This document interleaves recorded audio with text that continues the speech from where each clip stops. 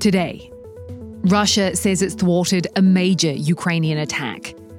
Saudi Arabia delivers a lollipop as it pledges big oil cuts. And the ancient Roman treasures unearthed with the help of a garbage man. Plus the latest on that late-night DC plane chase that shook the capital. This is Reuters World News, with everything you need to know from the front lines in 10 minutes, every weekday. I'm Kim Vanel in London. We start in the Donetsk region, where Russia says it has thwarted a major Ukrainian offensive. It says it's killed hundreds of pro-Kyiv troops. Russia's defense ministry said Ukraine attacked with mechanized and tank battalions in southern Donetsk. It's not immediately clear whether this represents the start of the Ukrainian counteroffensive. Kyiv has been promising for months to recapture territory taken by Russian forces. News editor-at-large Mike Collett-White is monitoring events as they unfold. Mike, what do we know? The Russians are claiming 250 Ukrainian soldiers have been killed, several tanks destroyed. Of course, the big question then is this the beginning of the much-vaunted counteroffensive, which the Ukrainians have been promising for many months? And the answer is, we just don't know. What's almost as interesting as what the Russians are saying is that there's absolute radio silence on the Ukrainian side. They have completely refused to comment. We've tried several times. The only response we've been given was the defense minister, Alexei Reznikov, was quoting from a Depeche Mode song in a very cryptic message on social media, which includes the words are very unnecessary, they can only do harm. So that's it so far. We'll have all the latest from the ground as it happens. Download the Reuters app to keep up. Now to breaking news around the world. A sonic boom shakes Washington, D.C. as the US scrambled fighter jets to chase a light aircraft. The plane with the unresponsive pilot violated D.C. airspace, leading to the late-night chase that rocked the capital. The plane crashed into the mountains of Virginia. No survivors were found. Trains in India have resumed running at the disaster spot just 2 days after the country's deadliest rail crash in decades.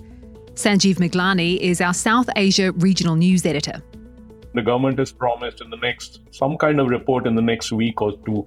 India's had its safety records issue in the railways in the past, but over the last 15 years, things have improved dramatically. But yeah, this has come back with a ferocity that was pretty intense.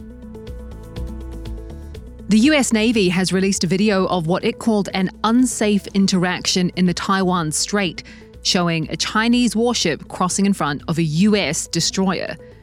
China's military rebuked the United States and Canada for deliberately provoking risk after the country's navies staged a rare joint sailing in the area.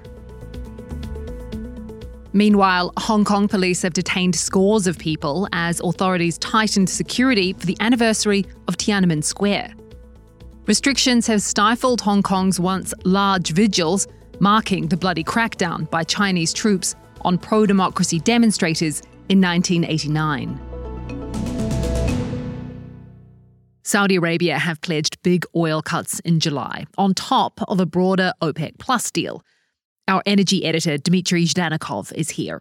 Dmitry, what's this Saudi lollipop? They always find some funny names to describe their action, but actually their actions are always about supporting the oil price. But essentially, the Saudi budget needs a price of oil of $80 per barrel.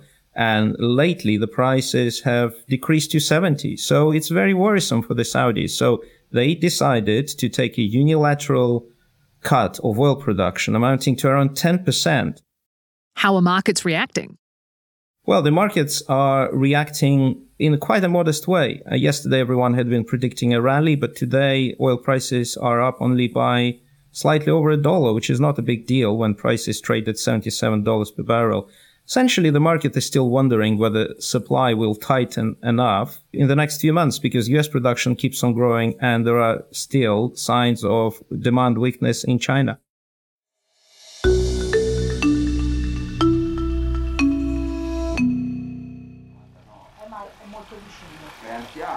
Preserved in mud for thousands of years, and found with the help of a retired garbage man. One of Italy's most astonishing archaeological finds, 24 bronze statues left as offerings for good health at a spa. Alvise Armelini in Rome saw the treasures ahead of them going on display in Rome. So, what makes this discovery so remarkable? Discovery is remarkable just for the sheer size of it. It's 24 bronze statues from ancient Roman and Etruscan times, about 2,000 years old. They stretch from the 3rd century BC to the 1st century AD.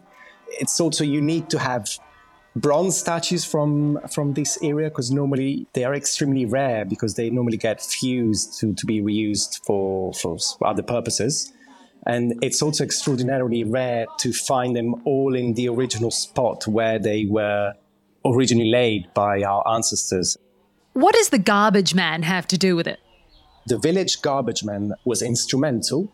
He had the idea to alert the archaeologists to come round and look at a wall that couldn't be seen from the street. And within this wall, there were bits of Roman columns built into it. But the man knew about them because he used to go into this garden, which belonged to a dead friend of his. The man was the village greengrocer. So once the archaeologists went there, they started digging, and underneath the vegetable garden found the shrine that was part of the ancient spa complex, and inside the shrine, all these statues and coins from 2,000 years ago, which are now going on display in Rome. What else does the findings tell us about the people of the time? Kind of gives us an insight into how these people lived the nexus between religion, spirituality, and health, because it shows how they would turn to the gods looking for their recovery with offerings that seem strange to our modern eyes. Some of the findings include pine kernels, a lock of hair, eggshells, which were apparently stuck on these bronze statues.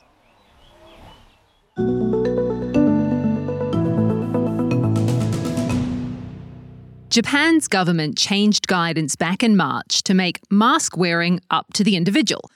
But some people say they've used masks for so long that they've literally forgotten how to smile. Anton Bridge went to a smile education class in Tokyo for those trying to relearn the skill. The session that we dropped in on basically consisted of an introduction to the personal and social benefits of smiling, how it's related to mood and health, what impact it can have on people around you, before getting into a series of physiotherapy-style exercises designed to stimulate, stretch, strengthen the facial muscles that are involved in smiling, with a view to getting closer to the perfect smile. The sorts of exercises that people are doing are made up of a range of stretches that can include puffing cheeks, some strength work, holding your mouth in place for different lengths of time.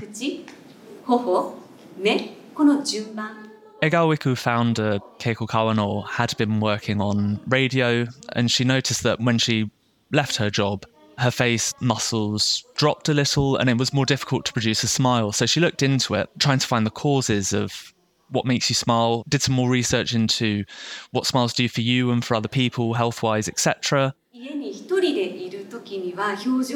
So Kawano has seen a surge in demand for her services since the government lifted its advice for mask wearing in public places and leaving it up to individuals. A lot of people in her classes report not having used the muscles, having spent a lot of time behind masks, feeling quite comfortable being behind masks, and now basically trying to relearn some of those practices.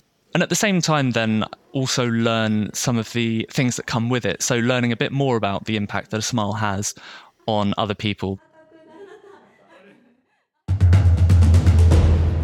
That's it for this edition of Reuters World News. We'll be back tomorrow. To get all our shows in your podcast feed, make sure to follow us on your favourite platform or download the Reuters app.